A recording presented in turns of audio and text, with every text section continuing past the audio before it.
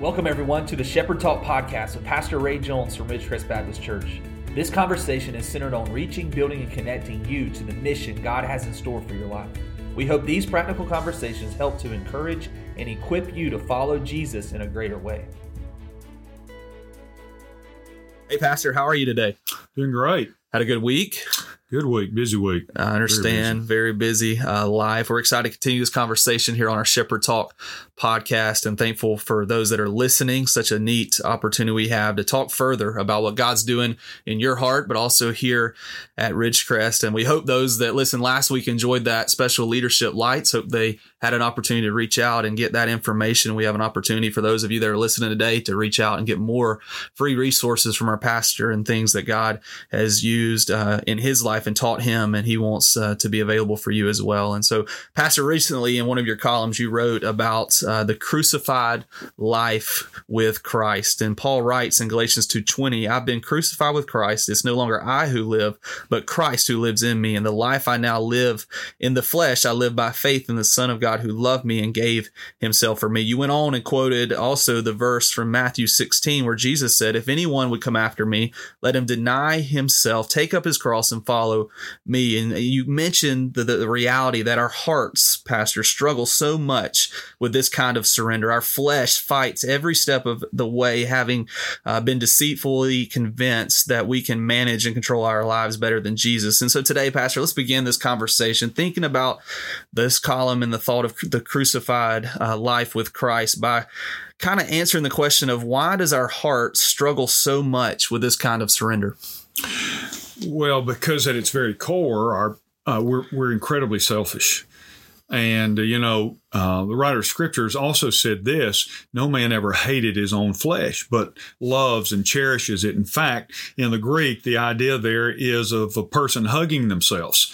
And that is our nature. We are very self-focused. And so the idea of dying to ourself just doesn't come natural to us. And we want to live for ourselves. And that does come natural to us. But the real fullness of our relationship with God, Jesus taught us, comes as a result of denying ourselves, taking up our cross and following him. And by the way, depending on which passage you read, it also identifies that as a daily kind of activity. So it's this process that is foreign to us. It is the norm for us spiritually, but it doesn't come normal to our flesh. But in it is the place where we find our great satisfaction, our great fullness in Christ. But it just doesn't make sense to the rational mind. Logically, dying to me seems like the opposite that I should do, because everything in my world says, you look out for number one, because nobody else is looking out for you. And if you don't, you're going to get run over. You're going to get beaten up. But the way of the cross is actually the way to fullness in life. And that's what Paul was trying to say to us in Galatians 2:20 when he said that I've been crucified with Christ. He said, and by the way, he said, it's not me, it's him in me that enables me to live this life. And it's what Jesus meant when he said, deny yourself, take up your cross. The way of the cross. By the way, the cross is foolishness to those who are perishing, the Bible says. So it doesn't make sense to people around us. But both Paul and Jesus remind us that it is the way to fullness with him. Learning to deny ourselves, learning to live that life that is totally surrendered to him. Right. I think one of the things that is really hard, especially for me as I deal with teenagers, pastors, like the society we just talked about. It's all me focused. Everything we see on social media, everything we watch on a Netflix series, everything we read in a newspaper, everything we watch on a movie or whatever, it's all focused on me. So this thought of surrender is just really such a foreign idea that it's really hard to grasp. You go on and quote this great line and a couple lines from Dallas Willard. He said he said the crucifixion is an interesting thing. It's hard to do by yourself. In fact, it's impossible. Goes on to say the crucifixion of self is a cooperative affair between us and the Lord. We cannot die to self without the help of God's grace. And then kind of wrapping that quote up, Dallas Willard said, so when it comes to our death to self, we have to say, Lord, give it to me. I will take it. I will lay it all down for you. And so in light of this quote and going even back to what Paul says in Galatians 2:20, could you help us just for a minute today, Pastor, better understand what it means to truly die to yourself and how even this is something we cannot do without the Lord's help? Sure. Well, one of the things, Chase, that we have to distinguish, and that is there's a difference between dying to yourself and stopping things. That's good. And we try to spend our energy stopping things.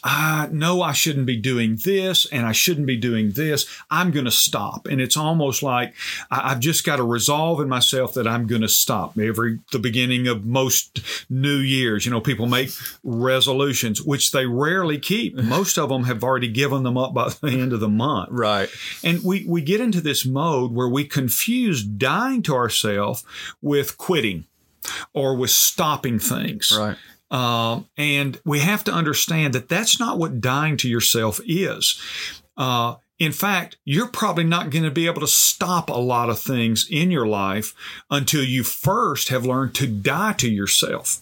So stopping things, quitting things is really symptomatic to the real issue. The real issue is surrender. Right. The real issue, dying to ourselves, means we come to terms with the fact that Jesus really is Lord, and if He's going to be Lord of my life, I can't be Lord of my life. Right. Which means I have to say to Him, Lord, I trust You more than I trust me. I accept Your way over my way.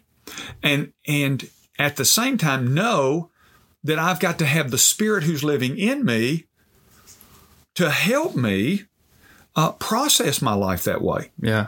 Otherwise, I'm just trying to think it through and think the best alternative. What is the best way? How can I figure this out? This is not about us figuring something out. It is about us saying, I can't figure it out. I need help. And so we kind of come on the inside to that place where we recognize I've got to have a power beyond me. And that's what Paul was saying. Right. And so it is not I that live, but Christ who lives in me. Christ enables me to surrender daily to Him. But surrender is not the same as stopping or quitting something. And I think that's a distinction we have to make. This isn't about me stopping things. It's about me saying, God, I by faith accept the fact that You are Lord, which means You know better than I do about my life. And so I surrender it all to You with absolute trust. Yeah, I think, a big struggle, even for my own life there, Pastor, is that sometimes I feel like I know better. Yeah. And we, in reality, obviously know the fact that that's not the case. And so, well, again, that's the battle of the flesh, right? And that's true for all of us. Right. I don't think that battle ever goes away. I think that's why Jesus talked about that you've got to take up your cross daily. Wouldn't it be great if this was a once and for all event? Yeah. Now, when you came to Christ, that was a once and for all thing. But your sanctification, your growth, your learning to surrender, your learning to trust Him more and more is a lifelong process of growth. I so wish I could just say, God, I surrendered. I died to myself. That's done. What's next? Right. But it doesn't work that way. Right. Let me ask this in that conversation just for a minute. Is it easier at certain times, you would say, or is the struggle of surrender the same every single day? You'll have to ask me a few years later. I've been a Christian for over, 40-something years now, and I don't know if I can answer that question. I know for me, it is an ongoing struggle. Yeah. My flesh is so strong. Yeah. And that's why I think, again, Jesus says, hey, you got to do this every day, because if you think you knocked it out, Paul wrote and said this, wherefore let him that thinks he stands take heed lest he fall. And so there may be times when it's easier, but those are rare seasons, right. I think it is a struggle all the time. I will say this, though. The more you grow in the faith, the easier it becomes to trust God with things now that you struggled to trust him with years ago. Right. That makes sense. I think what's neat just in this conversation, one, of the honesty of the reality of this struggle, because I think a lot of times the enemy wants to trick and really deceive people to think, hey, I'm the only one struggling with surrender. I surely someone else aren't having these issues, but the reality of this is something all of us struggle with, and important to focus in on this crucified life day in and day out so that we can live this out. The last kind of thought here today, Pastor, as we think about this column, specifically the crucified with Christ, was you wrapped up with this really, to me, important statement. The crucified life is the way of real life. People search for life in a lot of different places, but you wrap this thought up with this crucified life being truly the way to life. And so just wrapping this conversation up today, how does the crucified life fit in here at Ridgecrest, our mission as a church to reach people, to build them up and to connect them to the mission of God? How does that crucified life play into that? Well, just like an individual has to surrender, a church has to surrender. And a church is both corporate and individual. And I guess how I would answer that is to say a church can never accomplish its purpose until the individuals surrender. So the collective surrender of the church is actually based on the individual surrender of those who make up the body. That's really good. That's you, that's me.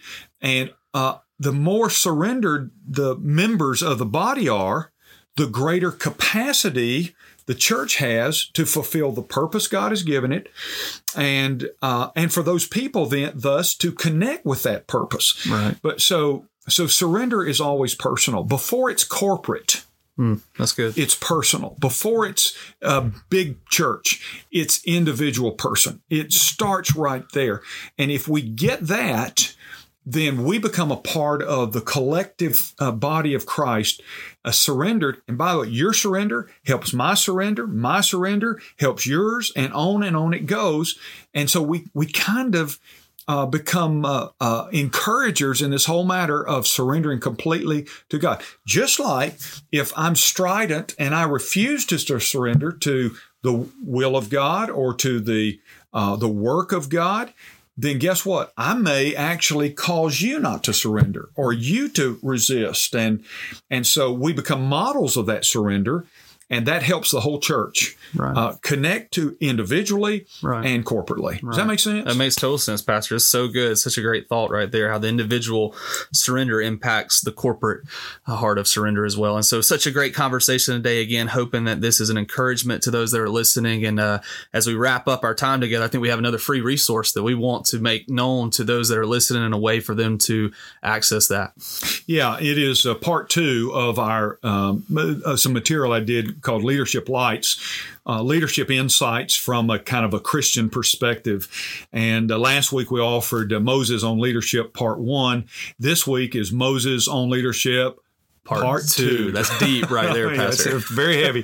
And if you didn't get Part 1, when you request Part 2, you just simply say, could I have both parts? There are 5 parts in that series, and these are just key insights on abbreviated resource material, and we want to offer it to our audience free. All you have to do is write to us at Shepherd Talk at rbcdothan.org. That's an email, shepherdtalk at rbcdothan.org, and just request Moses on Leadership Part 1 or Part 2 or Parts 1 and 2, and we'll get those resources to you. We'd love to make them available to you. Yeah, that's great. Pastor, again, thank you for today, your heart in this Shepherd Talk as you lead us here at Ridgecrest. And again, we thank you for listening and look forward to this conversation in the days ahead. Thank you so much for joining us for today's Shepherd Talk podcast. We hope God will continue to use you to reach the lost, build up other believers, and connect your life to the mission and purpose God has for you. We look forward to more talks in the days ahead with Pastor Ray.